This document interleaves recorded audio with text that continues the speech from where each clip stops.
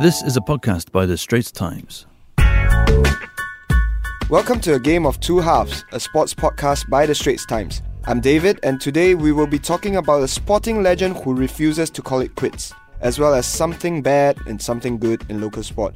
My guest is fellow sports journalist Nicole Chia. Hi, Nicole. Hi, David. So it's been 9 months since he last won a title. Okay, so he did make the Australian Open final, but there were people already writing his sporting obituary when he couldn't even win on clay this season. But Rafael Nadal won his 9th Rome Masters on Sunday, beating Novak Djokovic 6-love, 4-6, 6-1. So what has Nadal proven with this win? Well, I think he's proven exactly what you said earlier, that, you can't write him off, especially on clay and especially at Roland Garros. And what this win has done is given him a lot of confidence. As he said in his press conference after the match, he said he was super nervous at the end of the second set. And if you had watched it, you can see how he just missed the last forehand on set point. But what this has done, going into Paris especially, has given him a lot of confidence. Yeah, but I find it remarkable that Nadal would say that he feels nervous. Do you think that Nadal is no longer the Nadal of maybe like 3 or 4 years ago when probably he was at his peak? I think physically he's not the same Nadal because, all the injury woes that have plagued him over the last year. But I think mentally he's still there, and mentally, he's so hard to beat. But the game is not won just in the mind, you have to actually go out there and win it. And he does have a record 11 French Open titles. He will go to Roland Garros this year as favourites after this win again. So what makes Nadal such a beast on clay besides just his mental fortitude? Actually, I've Googled that before. And when you Google that, the first page is all articles about why he's so hard to beat on clay. And there's one that even purports to reveal the secret to beating him on clay. And they all make reference to his heavy topspin forehand, his athleticism, and, the fact that he's had so much success there as well. But I don't think there's any formula to beating him on clay. I mean, yeah, those do matter. But what about other clay court warriors like, David Ferrer, who's also a very good player but has never won at French Open before? So he does have an amazing record at the French Open, of course, with just 2 defeats. As I've been corrected by Nicole earlier, it's to Soderling and Djokovic and never to Federer. That's right. I know you will be on Nadal's side for the French Open, but who will be his main rivals? Any surprise candidates? I don't think there are any surprise candidates, but you can't rule out Novak Djokovic, especially if he's on form. And I think in the Rome final, he did mention he was out of fuel and he was on court for 4 hours and 20 minutes longer than Nadal before the final. So you can't rule out Djokovic for sure. And maybe a possible surprise could be Dominic Thiem. But I think either way, because Roland Garros is sort of Nadal's playground, so I feel he's a different player when he's there, no matter what his previous results on clay were. So just watch out for him. And how about Federer? Federer's fine. He's a good player.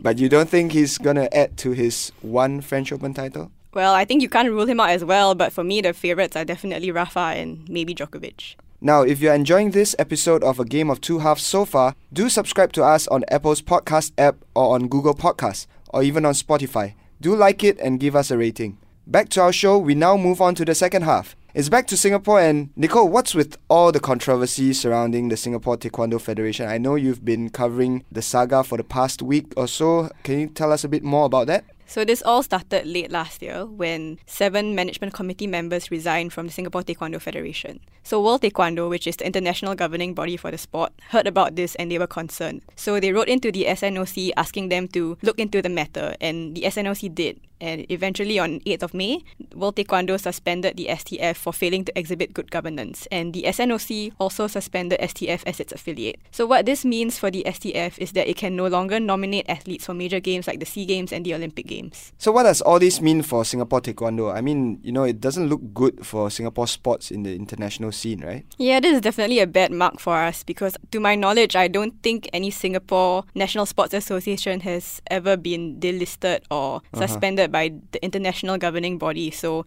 This definitely does not reflect well on us, and not to mention it would affect athletes who are preparing for major games, athletes who are training, and it's not just the athletes who are affected. We don't know yet what this impact has on clubs that are affiliated and whether it will affect grading and technical programs and things like that. Does it count for anything that the SNOC has acted swiftly to address the issue? Oh, yes, of course. So the SNOC has set up a Major Games Preparation Committee. They're calling it MGPC. to take over the preparations of the athletes for the SEA Games to ensure that their training is not disrupted. So, of course, that's a good thing. That's a good step going ahead because it ensures that, athletes are not affected by whatever messes that are going on behind the scenes, if any. Not to mention that the STF recently called an extraordinary general meeting on Sunday where their affiliates voted to allow the SNOC to appoint an interim management committee to look after the federation in the meantime. So what acting president David Koh said at the time was that the decisions were always made in the best interests of affiliates and club members and athletes. So I think things may be looking up soon. Okay, we all hope that there will be light at the end of this tunnel, but we have to end this episode with more uplifting local news. Okay, what do you got? Well, he's taken his Norwegian adventure like a fish to water, and if he is indeed like a fish, then he's like a salmon surging against the current as the only Singaporean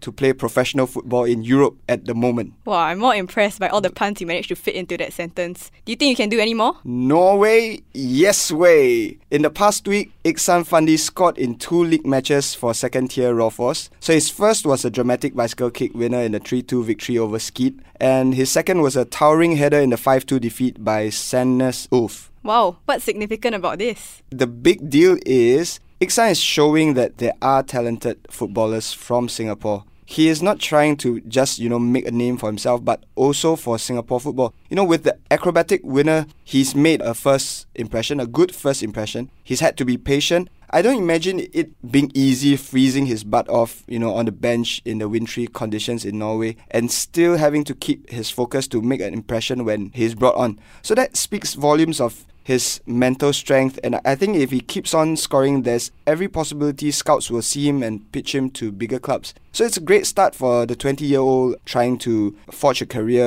professional career in Europe. And I imagine it can't be easy being away from your family in the freezing cold, trying to make a name for yourself. It's all that pressure on you, right? I wouldn't know, but I don't imagine it's easy. I'm still more impressed by all the puns you fit into that one sentence though. Fine, okay, but I hope Iksan keeps impressing those he needs to impress over in Europe by continuing to score goals as he has done over the past week. And on that note, that's the final whistle, bringing to a close a game of 2 halves. Thanks, Nicole. Thank you, David. So if you enjoyed the episode as much as we did, do subscribe to A Game of 2 Halves on Apple's podcast app or on Google Podcasts, or even on Spotify. Do like it or give us a rating. That was an SPH podcast. Find us on iTunes, Google Podcasts, and streaming on Google Home. Do send your feedback to podcast@sph.com.sg. You can also check out more podcasts on various topics at straitstimes.com and bt.sg.